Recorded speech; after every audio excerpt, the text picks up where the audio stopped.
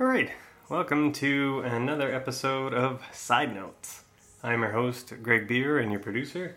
Colin is not here. He's going to get married this weekend, and I'm off to Italy next week for a couple weeks. So there's going to be a pretty sizable gap between now and when we can next post a little mini episode content for you. So with that, let's get to another extra 15 minutes from the Star Trek Generations episode. Just to peel back the curtain for you a little bit. I often feel like the first 30 minutes where we talk about what's wrong with the movie isn't quite enough to really dig down into the flaws. And I turn to Colin after we stop recording and I say, hey, why don't we do another 15 minutes? And then I cut that 15 minutes out of the episode. So this is a clip from the Star Trek Generation. I think we actually used some of the audio from this clip, but this is the whole thing in its entirety where Sam Power professes her love for Star Trek the motion picture, which is definitely the boringest of the Star Trek films. But it still has its charms. It still has a little Star Trek charm in there. And also, of course, Adam Rosenhart was also in that episode. The audio quality may not be as good. We were using our old Yeti mic, not the fancy H6 Zoom mic we've got now, so apologize for that.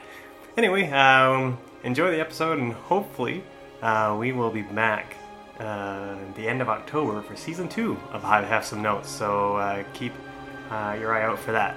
Until then, keep watching the skies.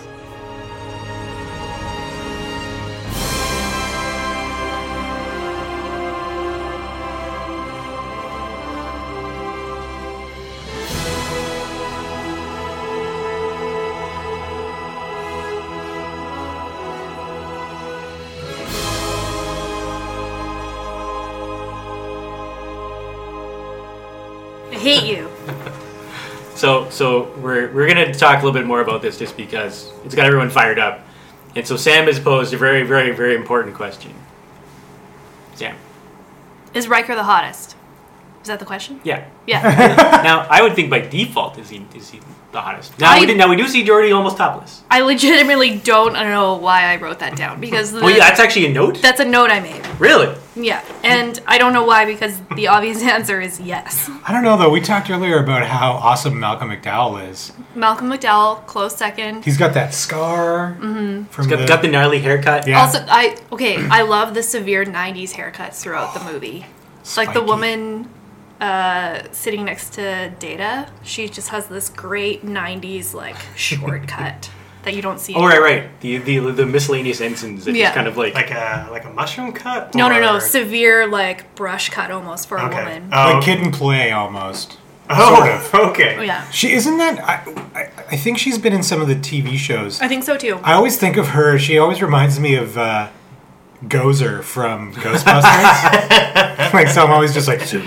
That's terrible. Why? A woman reminds you of Gozer? Gozer was super hot, I guess.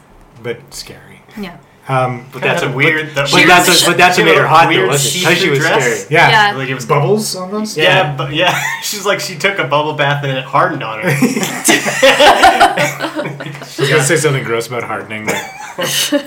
But, This woman actually reminds me of like fake Ensign Rowe. She's like ooh, a fake Tony Ensign Rowe. Rowe. low rent Faux row? Low rent. Faux Rowe. row. That's fantastic. Okay. What else? Well, sorry, go ahead. Kirk's first death at the beginning is a total ripoff of Spock's death Yes, it is. True. Yeah. in Wrath of Khan. Which was again ripped off in Star Trek Into Darkness, This but is in just a reverse. movie we don't talk about. Oh yeah, that doesn't exist. We had We haven't got to We that. had a 2-hour we haven't got to podcast that on that episode one. yet. Any Star Trek movies you want to talk about, we're in. I think you guys have already got the job. Yeah. So You're hired. Yeah. I actually can't enter into conversation casually about that movie because I get so angry about it. That's So- okay. We'll pitch that as the extra angry, sweary episode. Yeah. So the first death is. I have some notes after dark. The first I have death some notes and nights. is like is a callback to Wrath of Khan. Yeah. The second death is an inauspicious death. Like Yeah. when Kirk actually dies. Yeah. Yeah. It's just old man falls from bridge. It's Falls He with falls bridge. attached to with bridge. Falls with Yeah, bridge. strapped to gully. bridge. Yeah. It was just like sounds like an artistic short film. Old man falls from A bridge. new film by Jean-Luc Picard. Old man dies on bridge. but like there was an opportunity there. Death that- of a man on bridge. there was such a huge opportunity for him to do something big, something like even dying by killing Sauron or something like Yeah. that would have been so much more interesting Yeah. than spent old man falls with bridge. It's so flat. Like it's just, it's not just that. Like your action sequence could really entail anything. I Yeah. mean, regardless of the fact that what happens in that sequence is kind of boring. Like what happens in the action sequence isn't as important as what's happening between the characters, right? And I'll give you an example of let's take Star Wars for example. What is the biggest thing that people remember about Star Wars is not necessarily like the lightsaber fights and all that stuff. That is memorable, but it's the turn. It's Luke, I am your father. It's that thing that anybody can recite, right? And that's the most important piece of that particular trilogy. Yeah. Right? So regardless of whether, how Kirk dies, the biggest problem is that there's nothing for us to attach to. When Kirk dies, and the movie really expects you to feel something because you know that character. Well, movies don't work like that. You need to be able to set up why we care about Kirk dying, and that's the biggest tragedy of the film is that we don't. Like when he dies, he's just like, And we whatever. should, because we love that series and Kirk. Yeah. And all. Yeah. In that way, like, it makes it the same mistake that Into Darkness makes, where it's like, I don't understand why Spock was so upset that Kirk died, because they hadn't established their relationship at that point. Yeah. Yeah. Kirk and Picard don't really have a relationship outside of the fact that now he knows Kirk's recipe for eggs and toast. Which And sounds you can say great. and Sounds how- great. and how to ride a two horse. pieces of toast, And some butter dill. optional. Dill. Dill. No, Dill. right. Also dill. He learns that if you have to break bad news to the special woman in your life, you make her breakfast first, and it smooths out the edges. But like the So easiest ins- breakfast so- you can possibly make. Yeah, so Kirk's Throw some eggs So in a pan. instead of going to propose to her, you're going to tell her, "Honey, I'm leaving you to go back to work, but I made you eggs and toast. And here's a flower. and she's just like, baby, don't worry about it. I got my horse." These eggs are great. Yeah, most these most are awesome. important meal of the day. Taken care of. That's the other. You mentioned something that I don't remember what it was now, but it made me think of this. It made me think of this. How many drinks are you in there? That is an 8-pack of Lucky. Sam's Romulan ale. But there were just a few moments where Kirk will say something and Picard gives him this like fawning look. Where I was just like, Picard is not a very nostalgic guy, I don't think. He's not big on the emotion. Not really. So His reaction to his like family's death is like, things happen. yeah, That's a brutal breaks line, out, Yeah. doesn't Yeah. cry, but these things happen. these Yeah. things happen, and he's been an emotional basket case. Yeah. But like, just some of the looks that he gives Kirk, where Kirk says something, he's like, "Oh, you! That's why you're the best captain in Starfleet." It was just so ridiculous. Like this Yeah. character would be like, "Okay, buddy, hilarious. Let's- You're. I can't believe what an interesting dude you are. Let's kill this guy." Yeah, let's go blow him up. And also, why did you need to move the universe to get into the Nexus? I like that though. I actually didn't. like that. I didn't. do. Because it's like complicated and I mean, in like I a don't know, Star it- Trek way, it it's a total Star Trek maneuver. You need to blow up solar systems. To Yeah, hop you on have it. to kill entire See- planets see, to get what you want. And I kind of like that too, because that's where I think we both like that part, because that's an epic thing they could have done so much more with, because this Yeah. guy's clearly a madman. He's blowing up solar systems just so he can hop on a little space nexus. yeah.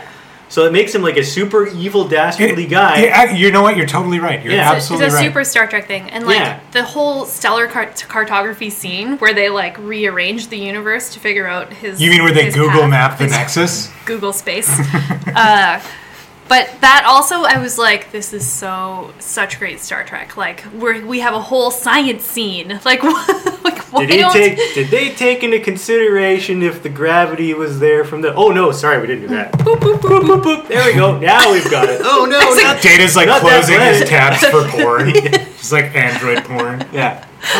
God, why is this happening? Emotions are the worst. Did they ever explain why you couldn't just like fly a ship into the Nexus? No, Yeah, because it breaks up. Yeah, It because rips the Nexus ships- rips ships Yeah, apart. but the man, planet you- blows up too. He was in But the it- Nexus though. Like at the beginning, was he like? Did he have? Was it one foot in the Nexus? Yeah, they or- were like in and out. They were in and out, but like the Nexus blows up ships. That's why he had to go to a planet and literally move planets around because ships blow up in the Nexus. With Oh the right, with- you're right because the planets don't. It goes through the planets. Yeah. Yeah. Okay. Yeah, Gotcha. yeah. Yeah. Okay. So All right. he could just get sucked. You win It this time. makes sense. It Generations. makes sense, Greg. The But Nex- we were talking about dialog and Picard's fawning and stuff like that. But like as I was watching it, I was like on a scale of like, Star Trek 5 I knew you were going to say that.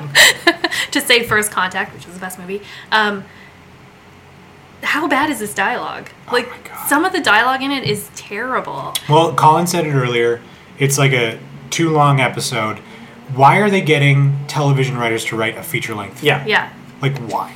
Yeah, and that was actually my thought from watching the movie, and not to go into Darkness or the J.J. Abrams movie, but that kind of showed me how like you need different people to make movies because they do need and maybe that's just because of the movies we've been seeing over the last 5-10 years, where like the movies we go see now in theaters are these epic, big, massive monstrosities, and so whether. And again, whether I'm looking at it because of modern movie eyes or whether whether it actually just makes sense. They say, okay, yeah, you did a great job doing the TV, but we need movie people. Mm-hmm. We need someone to make this look. It needs to look and sound and feel like a movie, and not just like an episode with 20 minutes of Kirk and Chekhov and Scotty at the beginning, and 30 minutes of Kirk making breakfast and walking into his bedroom, which is a horse stable, which I thought was kind of weird. But that's Haven't you ever heard the term? Do you live in a barn, Colin? Oh, well, apparently he did live in a He lives in a barn. But I'm going to break your theory because Jonathan Frakes directs the next one and it's fantastic. That's true. Directs That's very but true. doesn't write. Yeah. Like I don't. That's why I was asking. But that about one felt writers like a over big. there. But that one actually does feel like a big movie, though. Yeah. It does. Yeah. It is. But it's singularly focused. It is Yes. and the interesting thing about First Contact is that you've got the stuff going on up in space and the stuff going on down on Earth, Yeah. but they're going to converge. Yeah, they're converging storyline. Yeah. I like talking about this because one of my notes about what was wrong with this film is bunch of TV hacks with a big budget. it totally suffers from the motion picture Oh man. syndrome, which I actually like as a movie. Oh, my People goodness. hate on that movie, but Okay. it's not as bad as people think. if- But it is bad because it's a bunch of people who are like, "Hey, we get to spend a whole bunch of money." I need like a bag of weed to watch the motion picture to like get through it. Guess what, you guys? We're gonna hire Industrial Light and Magic, and you're like, "Oh no." This can only end one way. Just for reference sake, Star Trek First Contact was written by Rick Berman, Brandon Barrega, and Ronald D. Moore. Terrible. Really? The trifecta. The same guy. So successful in spite of itself. Yeah. Rick Berman was only involved in the story, so he was probably the guy that was like, let's have Wolf 359 happen again at Earth. That's totally what I thought. That opening battle sequence, I was like, Wolf 359 again? Yeah. That's it.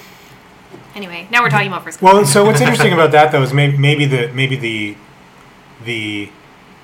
main problem with the film is just trying to connect it to the past, trying to Yeah. connect it to the original cast. It basically complicates everything.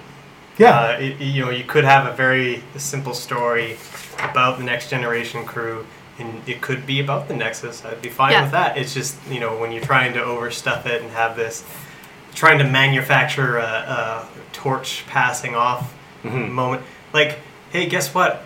Torch already fucking got passed. It Yeah, got passed when the like Next 8 years Generation ago. showed Yeah. up on the scene. Yeah, exactly. The torch was the pan of eggs. Yeah. And actually, that's not a bad movie. Like Soren, Duras Sisters, Next Generation crew. Yeah, it hits some of the. I like the Dura sisters. I thought they got kind of a fun end. So I hate that they died. But That they could have sucks. been used more. Yeah. Like you get rid of the they could have been more of the main villain, Yeah. especially if you cut out the Kirk stuff. Yeah, And you have more time. And they are great villains. they are. Yeah. But if you do that, if you cut out the Kirk stuff, you there's actually more opportunity to use Guinan more. Yeah. Like she could play a much larger role doing some of the more expository stuff, I guess.